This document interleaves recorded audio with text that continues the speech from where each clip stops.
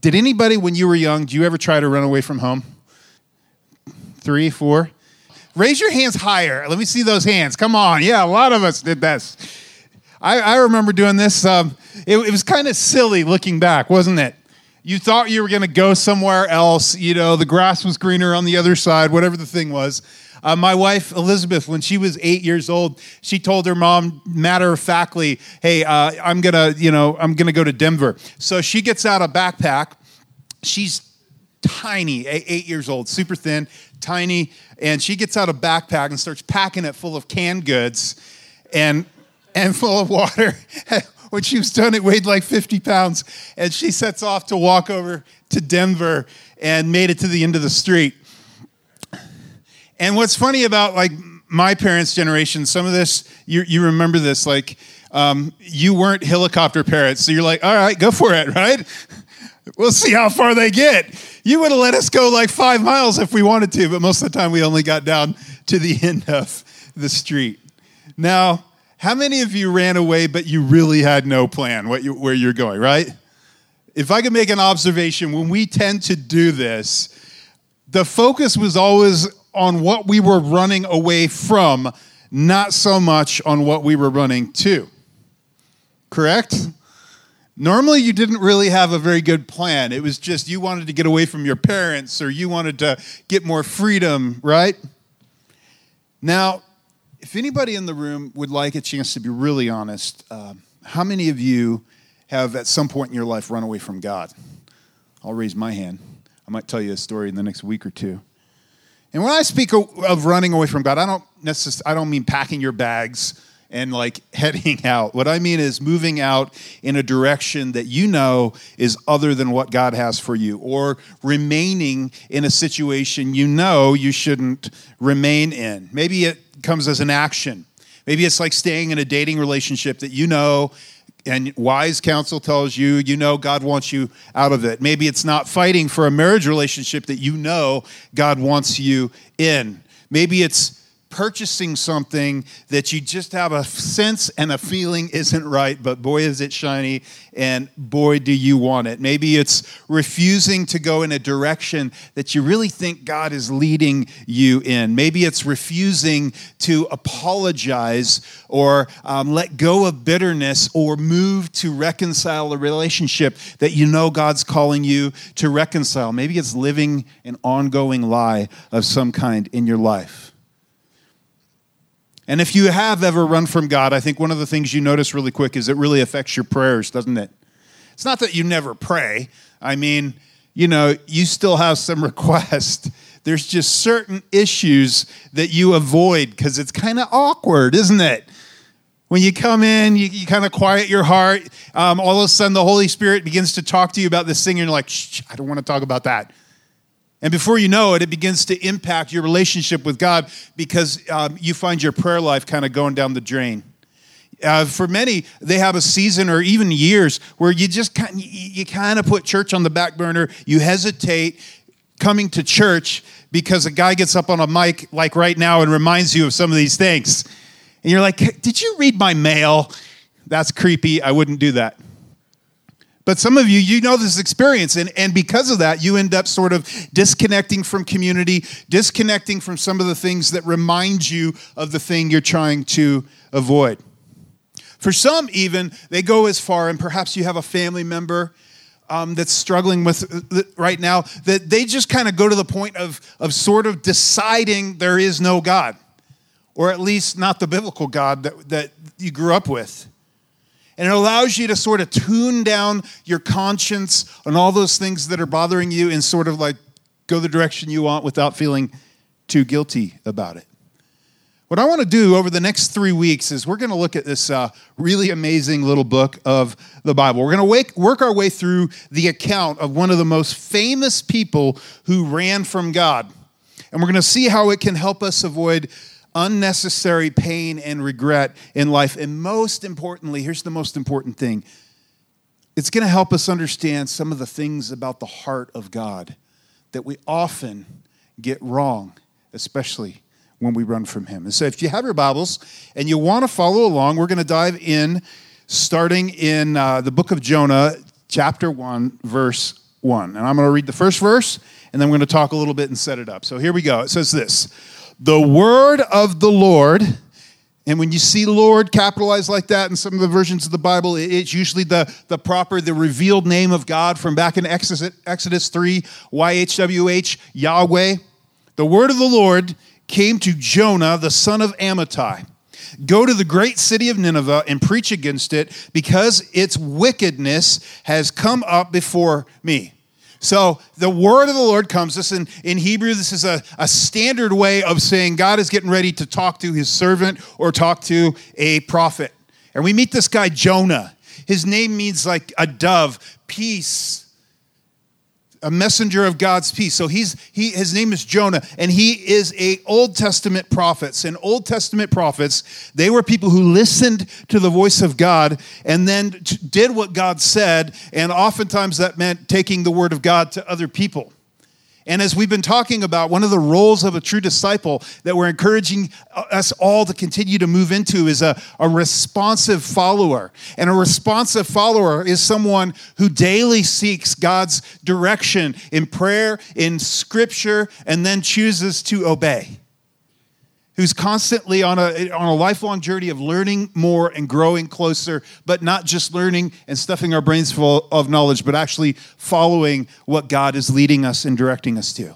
And many of these Old Testament prophets, they had a very tough assignment. They were sent into troubled areas to really bad kings to tell those powerful kings and people in power exactly the thing they did not want to hear, but exactly what they needed to hear.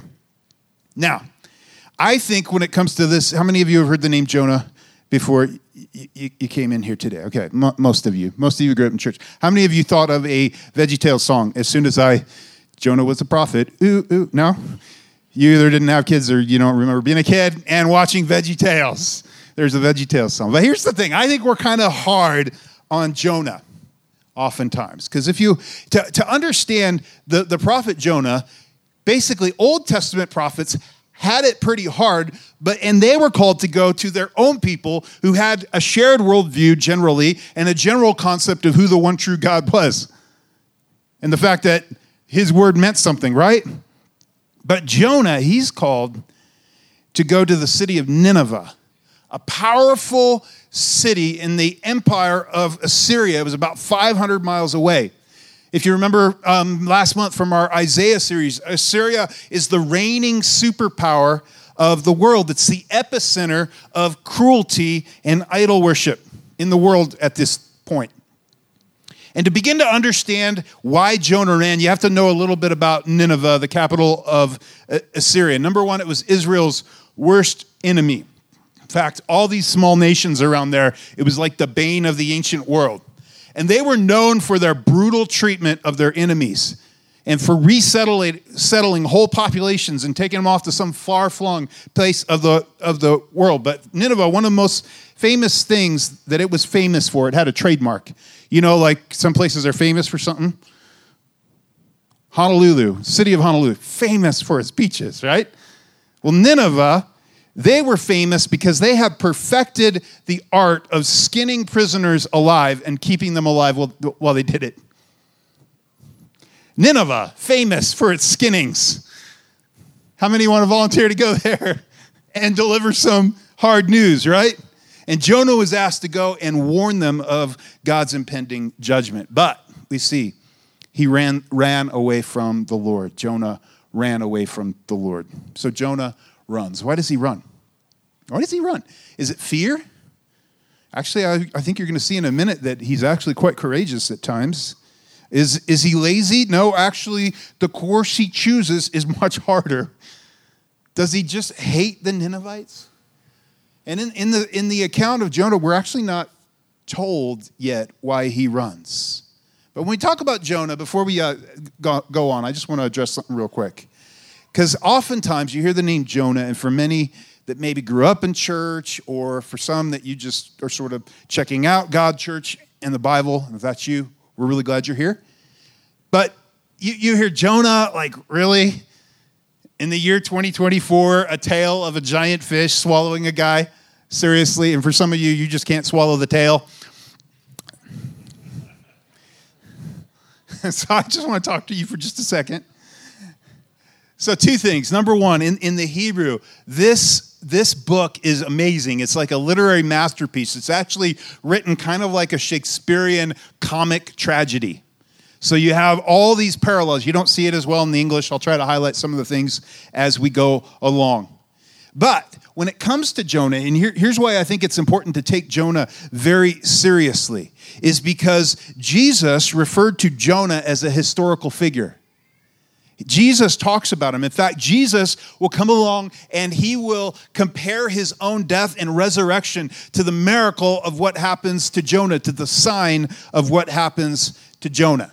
And let me just say this, if you struggle with, swallowing the tail and all that, let me just say, if you're here and you in sort of a general broad concept believe that there's a God who created everything, let me just ask you, honestly, is it such a far leap to believe that God somehow figured out how to keep this guy alive for 3 days? Now, there's plausible explanations as I've studied this from, history, and some of them involve like great white sharks, which is kind of terrifying, swallowing people, right? But there's plausible explanations of how this could happen naturally. But really, let me say, unless you're here and you're just a complete dedicated atheist, and if that's you, then you believe that sort of everything that exists came from nothing. And I think that actually takes a greater amount of faith. Or for some of you, I know you think we're just like life was planted here from another galaxy somewhere in the universe far away. And if that's you, let me just say, you're just kicking the can down the road, right? Aliens planted us there. Okay, you're just kicking the can down the road. Ultimately, there had to be an ultimate cause. What was the ultimate cause? What caused everything? You either believe in something out of nothing or an eternal God who created everything out of nothing. And if there is an eternal God who created everything, including a universe that is so vast that we cannot even comprehend the number. Have you ever seen, I don't have the number, but it's like, 5 with 24 zeros. 5 to the 24 zeros, light years, but traveling at the speed of light just to get across it. I mean, you can't even comprehend the number, much less the vastness of the universe. If there's really a God who came, if Jesus came and he predicted his own death and resurrection and he was in a grave for 3 days, which then he compares to Jonah, and he rises from the dead, that's a miracle. By definition, our faith believes in a God who acts, who is above the laws of nature, who created them, but who acts within them. So we believe in the miraculous, right? But let me just say, if you can't get there, even if you can't get there in the account, don't miss the point. Because even if you think maybe this was just like one of Jesus' parables to make a point, the point is highly relevant to all of us because it teaches us so much about ourselves and about the God we tend to run from. And so it goes on, the account goes on, it says this, but Jonah ran away from the Lord and headed for Tarshish. He went down to Joppa, where he found a ship bound for that port. After paying the fare, he went aboard and sailed for Tarshish to flee from the Lord. Now, just to give you some reference for this would be like you driving to Los Angeles and purchasing a ticket to New Zealand.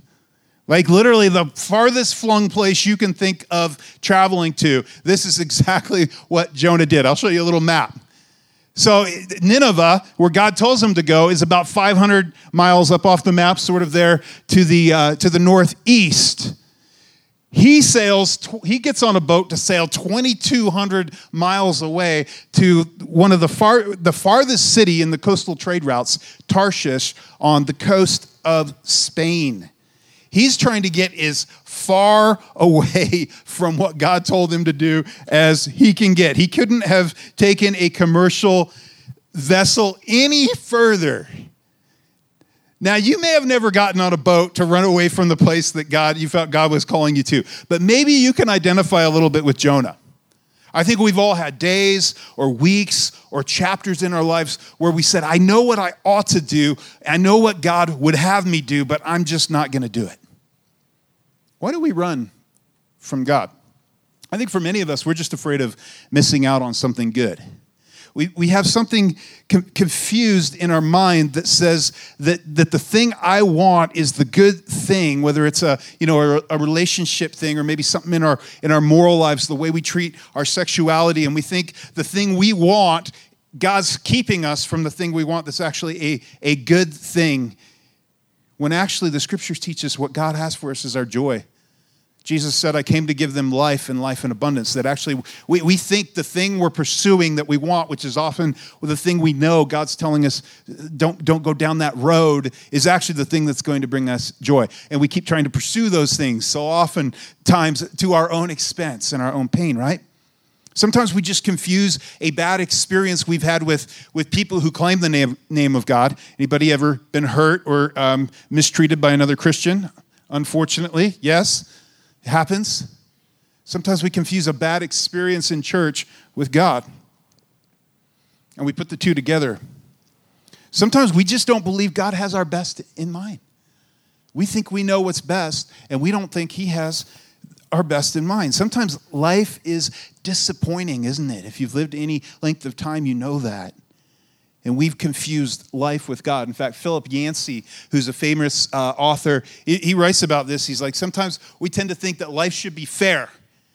We think God should be fair, life should be fair. But God and life are very different. And when I confuse the reality of life by expecting, constant good health in my life, everything's always going to go smoothly, I set myself up for incredible disappointment. And oftentimes that disappointment is directed back at God. Now, when it comes to running from God, actually, we all think we are very unique, don't we?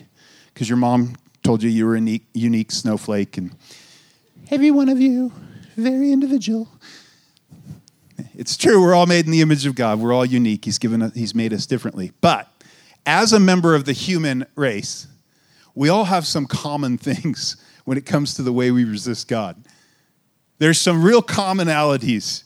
Your experience is not as unique as you think. And I made a few observations about people who tend to run from God. One of those is people who often run in risky directions. Do you notice that? Jonah gets in a boat. And this isn't like getting on, Norwegian cruise lines. Where I've been on some small boats out in some choppy water. Terrifying, right? So I've been like, I think next time I want to get on a larger boat. This isn't Norwegian cruise lines. These ships on the storms would come up quickly on the Mediterranean. These ships would break up all the time. This was a very risky thing at this time in history. In fact, you remember Paul, one of his experiences, one of the things he kind of bragged a little bit about, the things he'd experienced for God was what? I've been shipwrecked. So he'd experienced this. And Jonah runs in a very risky direction. He gets onto a boat. It's not a safe environment. Think of it this way. If you were if you knew you were physically running from God, like God's over here, you're going to run from God, you would probably choose a safe place to run to, wouldn't you? You wouldn't go skydiving. You probably wouldn't go rappelling at that moment, although rappelling's pretty safe. Actually, I remember one time, I went rock climbing. My brother was into rock climbing, and I was kind of into it in high school as well. But he really got into it and got into there's two kinds of rock climbing. One is sport climbing, where you set a really good bolt in the rock and multiple anchors. And we'd do this up at Camp Red Cloud, where you'd have 3 anchor points, and you're on belay, and it's super safe. So that's one kind. And then there's this other kind called trad climbing or pro climbing. And this is where you go up a rock, like a crack or something, and you place these little metal devices, cams and little things, in the cracks in the rock. And then you climb up above your anchors, and you fall, which you do inevitably. You trusting your anchor to catch you, but you fall from twice the distance. So if your anchor's here, you fall from here down to here. Terrifying. Some of you do. Anybody do this? Some of you do this. Yeah. There's some crazy people in here. So my brother was into this, and so we go out, we set up this climb in the monument, and he leads the climb, and he gets up, and there's this one crux move, the hard move on the climb, and he tries it, and he keeps falling, and he blows his arms out where he's like, I can't keep going. And so he comes down, he has me lower him down, and he's like, you got to go up. I've got too much gear in that rock. You got to go up, finish the climb so we can pull all my gear. And I'm like, I'm not going up. He's like, yeah, you are. So I end up going up. He talks me into it. And I remember getting up to that last, like that move, and I was terrified. And there was no way. I mean, I grabbed that rock, like practically pulled my fingernails off, pulled myself up over the ledge, made the move, and never did trad climbing again since then. But you think you would go somewhere really safe if you were running from God, right? But would you really? Many of you didn't, did you? You ran into a marriage that people advised you against, or that you knew God was saying, hey, be careful, don't go there. You ran into a relationship that wise advice said, hey, take it slower, right? You ran into a habit. You ran into consumer debt that just buried you. You ran into a self-destructive lifestyle when you chose to run from God. Young people, you ran from your parents' advice probably into something. Let me just say, if you are a young person in the room, oftentimes the tendency is to run from your parents' advice into something that if you just stop and be honest, you know, even now, it's not a wise decision. It's not a smart decision. And see, when people come back from running, they always come back with emotional pain, with relational scars, with financial burdens. Just the way life works. We think we're going to run to safety. We always end up running in self-destructive ways. And so, verse 4 says this, and this is great news, because it says, and the Lord. God is still there. He's still active. In spite of Jonah running, God is still there. But look at what this means in this situation. It says, then the Lord sent a great wind on the sea, and such a violent storm arose that the ship threatened to break up. Let me just make an observation. Sometimes in your life, when you choose to go the direction that you know is counter to the direction God's leading you in, when you choose to run, sometimes God just kind of lets you go down your path and says, okay, we'll see how that goes. And sometimes you just bear the natural outcome of poor decisions, bad habits, destructive behaviors. Some of you are experiencing that now. I told you last week, I spent 10 years digging out of some really dumb debt I got into in my 20s, trying to finance recording an album on a credit card. Not a good idea. Wasn't smart. So sometimes it's just the natural outflow of behaviors, right? And you can go, yep, A plus B equals C. Now, sometimes God actually puts circumstances and situations in your life in order to get your attention. You've heard this phrase, he's more committed to your character than your comfort. And sometimes God places things in our lives to get our attention, to help us wake up and go, oh, hold on, maybe I need to turn around. Maybe I need to course correct.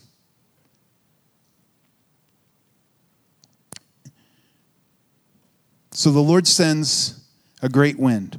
Verse 5 says this, all the sailors were afraid and each cried out to his own God. These guys were a bunch of pagans from a bunch of different countries.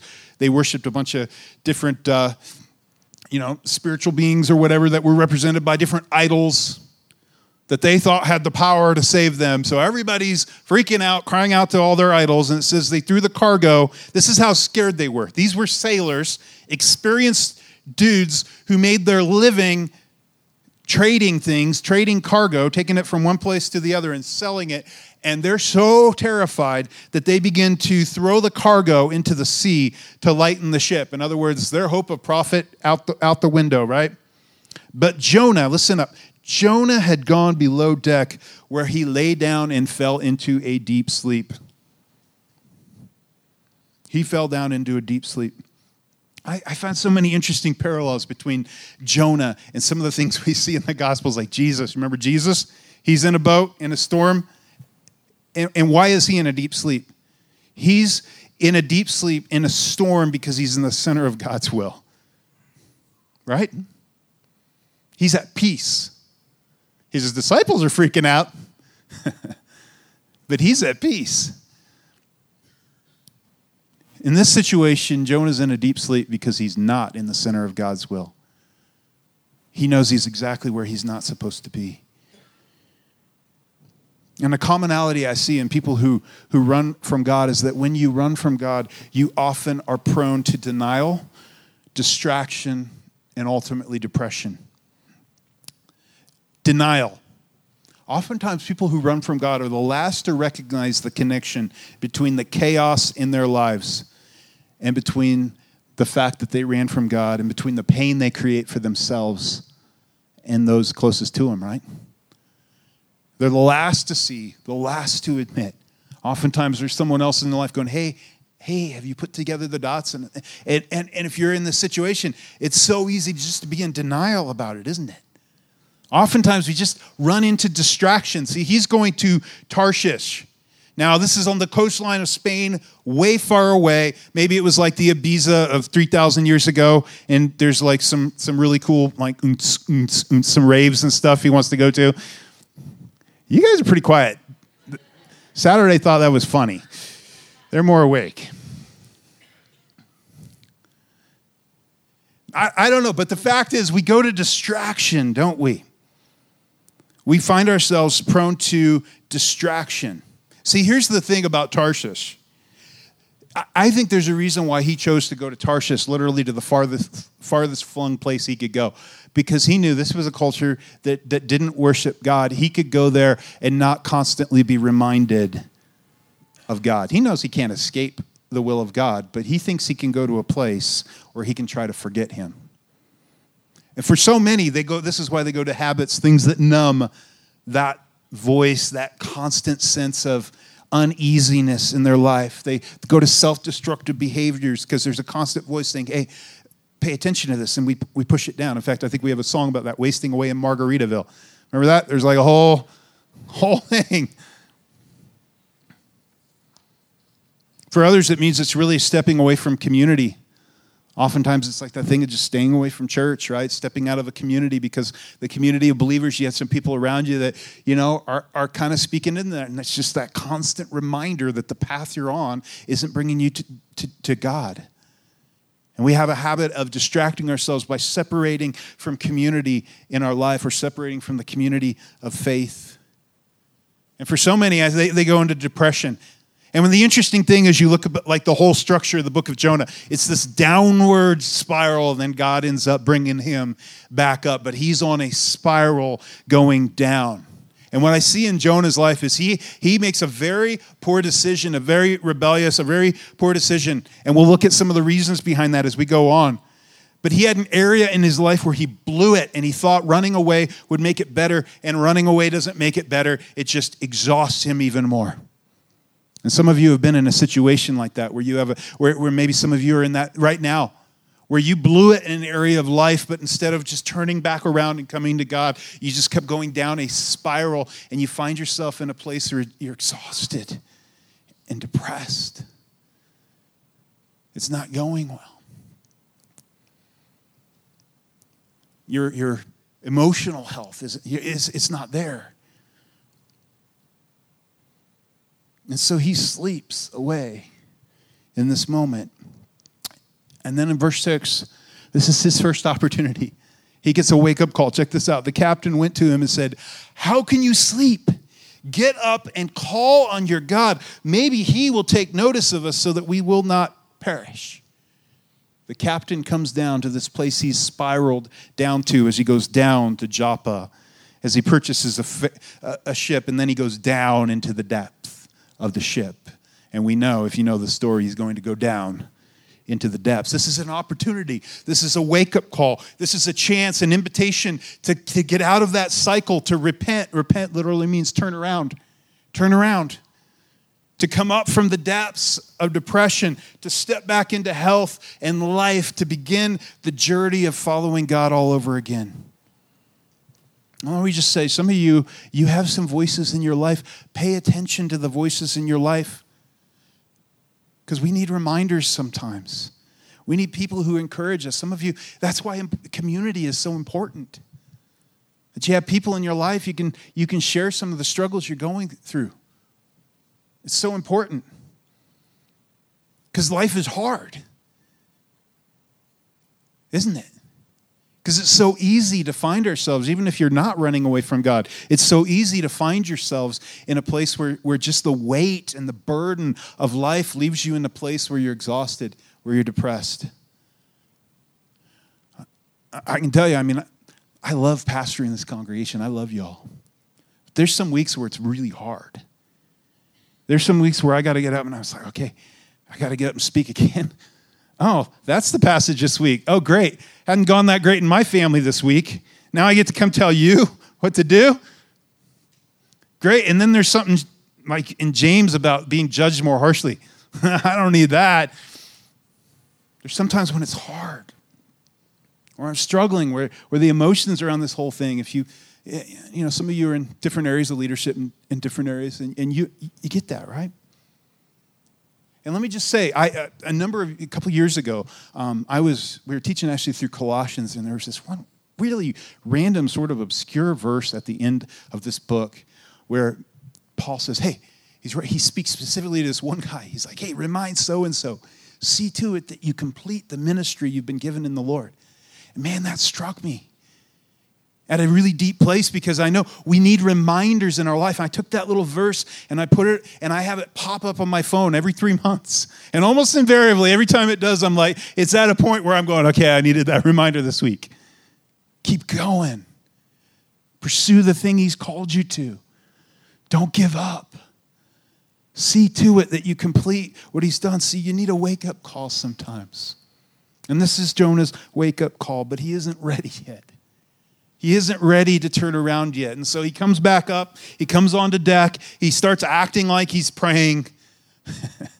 Because, when you're running away from God, you're not really you're avoiding things, right? Oh, God, please save the ship, when he knows it's probably my fault. So I think he's over there just sort of in the position. He's kneeling down. He's acting like he's praying. But he's not really. And then it gets worse. Verse 7, it says, then the sailors said to each other. So they have the recognition, this is not just some normal natural storm. We've been in some normal natural storms. Something's weird about this storm. They're very superstitious. So it says, come, let us cast lots. This is their way of drawing straws a couple thousand years ago. Come, let us cast lots to find out who is responsible for this calamity. So they cast lots, and the lot fell on Jonah. Go figure. He's like, oh, seriously? So they asked him, they grill him. Check this out. They ask him rapid fire. Tell us, who's responsible for making all this trouble for us? What kind of work do you do? Where do you come from? What's your country? From what people are you? They grill him, asking him questions. He doesn't want to answer. When they ask him, what kind of work do you do? I think he hesitates, because he knows he's a prophet of God, but he doesn't want to be a prophet of God after what God called him to do. God called him to go to Nineveh. He's like, I'm out. I don't want to be a prophet anymore. I want to go to Tarshish. That sounds kind of nice. The beach? I could do a little beach. But he answers. He knows who he serves. So here's how he answers. It says, he answered, I am a Hebrew, and I worship the Lord, Yahweh, the one true God, the God of heaven, who made the sea and the dry land. And I think as he's saying, and the dry land, he's thinking, the dry land. Why didn't I stay on the dry land? And check out what they say. It says, this terrified them, and they asked, what have you done? It says they knew he was running away from the Lord because he had already told them so. They're like, are you crazy, man? So hold on, let me get this straight, Jonah. You worship the God of heaven who made the sea and the dry land. And you ran away from him on a boat? What are you thinking? Are you crazy? And so in verse 11, it says this. The sea was getting rougher and rougher, so they asked him, what should we do to you to make the sea calm down for us? Like, this is your fault, man. What do we do? They were probably thinking here, give me 15 lashes on the back. That should do it, Offer up some sort of sacrifice. Appease the God of the sea. And here's what he says. Pick me up and throw me into the sea, he replied, and it will become calm. I know it is my fault this great storm has come upon you. Let me just say, it's interesting as you read this little passage. And I kind of had I've read this before, and I kind of had a different insight into it, I think, as I was reading it this week. I don't, like, there's a couple takes on this, right? Like, number one, I do think there was something in him that knows this whole thing was his fault, and now his life is putting these other guys' lives in jeopardy. And so there's something noble. He still has a sense of, I will sacrifice myself so these guys can live. I think that is there, but yet not quite. Not quite. Because there's this thing, I think there's this depression thing going on, and he's in such a low point. He's hit rock bottom. He just wants to end it all. He thinks he's blown it so bad. I feel for Jonah in this moment. Because he makes a decision here, and there's an unintended consequence of his decision. He is putting his blood on their hands. I don't think he thinks this through. He's saying, you take me. He doesn't have the strength to throw himself into the sea, but he's like, you take me, you throw me into the sea. And he's going to end up putting his blood on their hands. And let me just say, when we are low, when we are depressed like this, we often make decisions that most hurt other people that we love, don't we? Let me just speak to this, because I know in a room this size, there's people that are struggling or have struggled, or you have a family member that's struggling with this, and especially young people, listen up. Self-harm and self-destruction is never the answer. All you're doing is taking the pain that you feel and placing it on someone else that you really actually love. Instead, it's crying out to God. It's getting the help you need. It's being vulnerable when you begin to feel those feelings.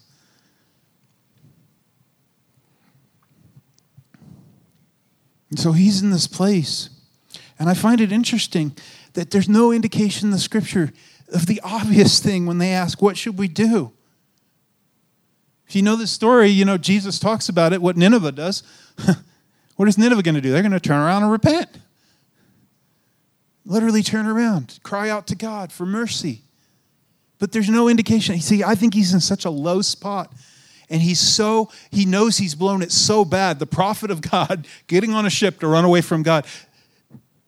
And what we're going to learn is he has an understanding of the grace of God. But here's what I think. He has an understanding of the grace of God for others, but he doesn't apply it to himself. He can't have any grace for himself. The grace of God for others, oh yeah, God's going to be compassionate on people that don't deserve it, but on his own servant who blew it. There's no indication that he pauses and goes, well, why don't we just do the obvious thing? Let me just pray a prayer, repent, turn the boat around. It'll work out. And you know what I believe? It would have. If he had repented and said, oh God, forgive me, I will go back, I will turn around, this is my wake-up call, guess what? I think it would have done that exact thing, in my opinion. But there's no indication, and he's not able to go there because he's in such a low place, and he has a wrong idea of God, the heart of God, that I've blown it, I've gone too far.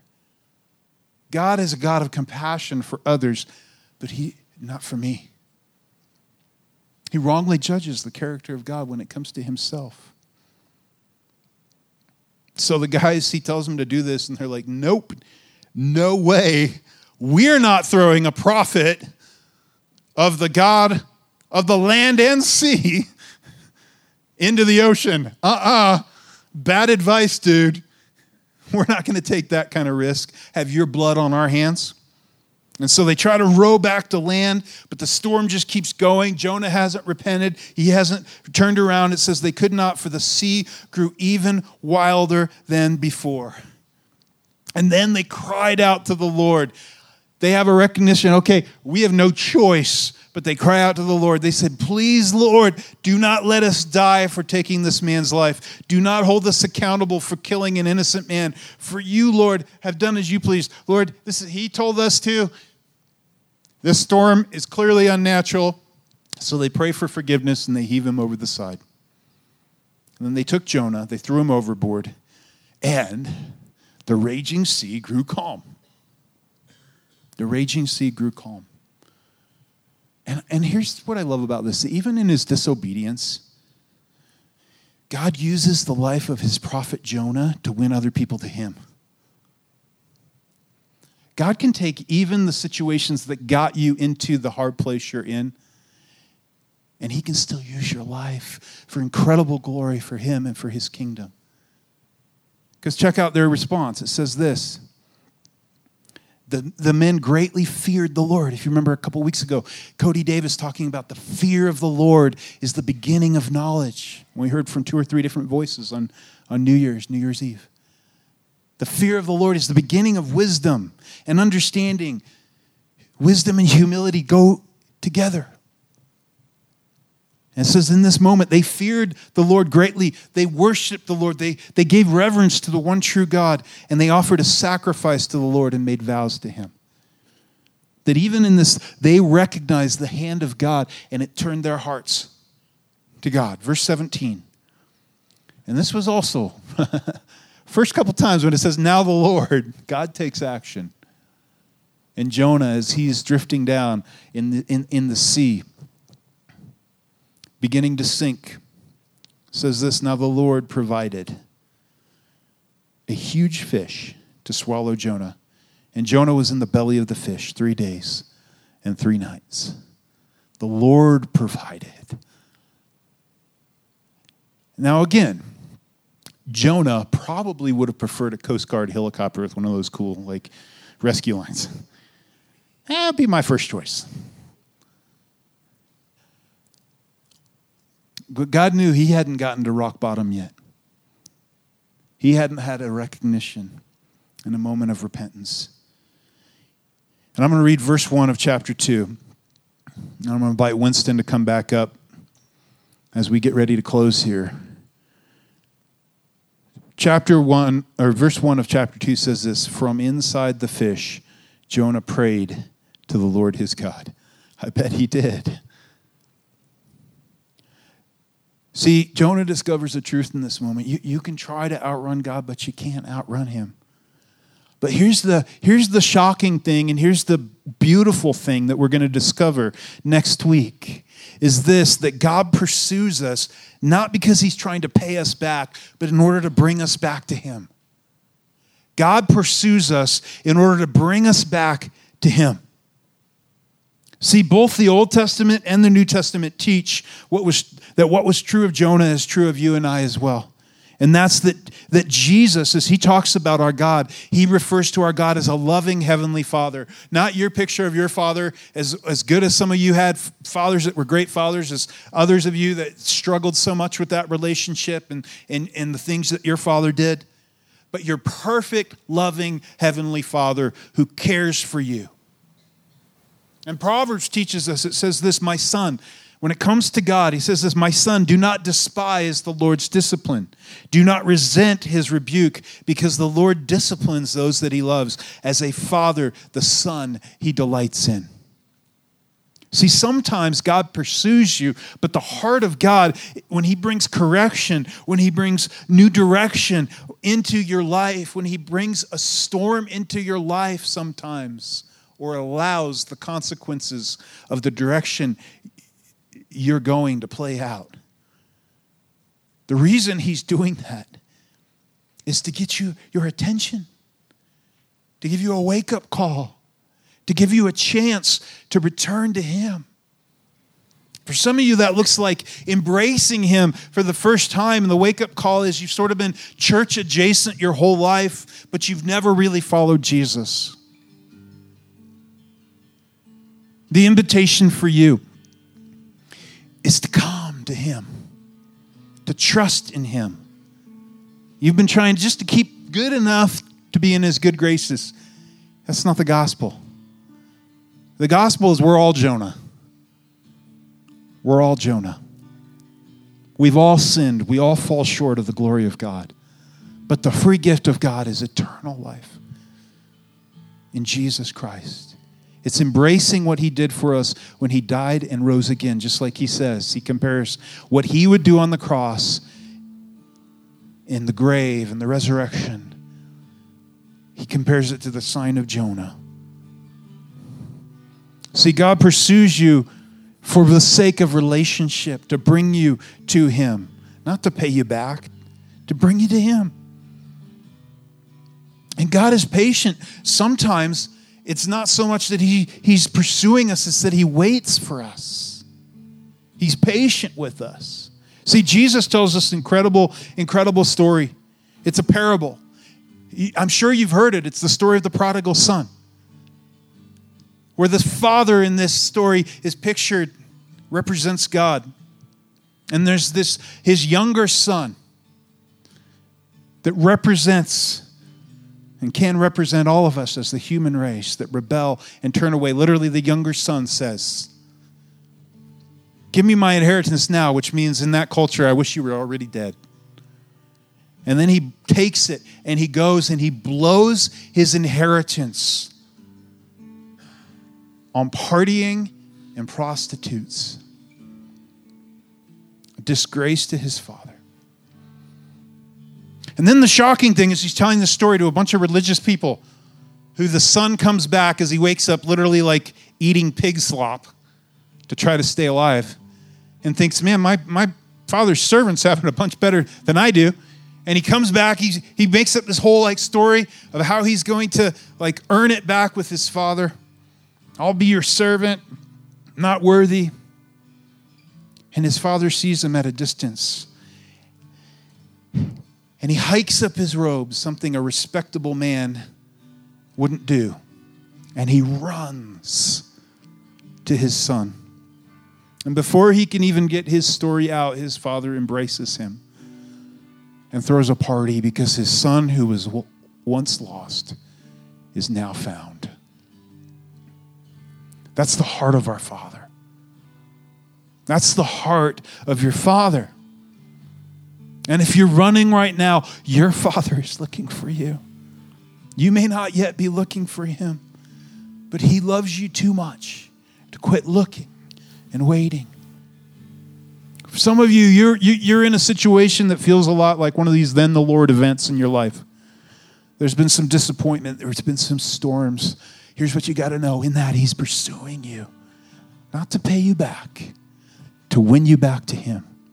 Would you stand? We're going to sing this song, this familiar chorus we sing around here about our heart of our God. And then I'll come back up and close this. But as we do, maybe the thing you've been carrying, the area you've been running, what if you take that to him right now? For some, that means calling out to him for the first time. Let's sing.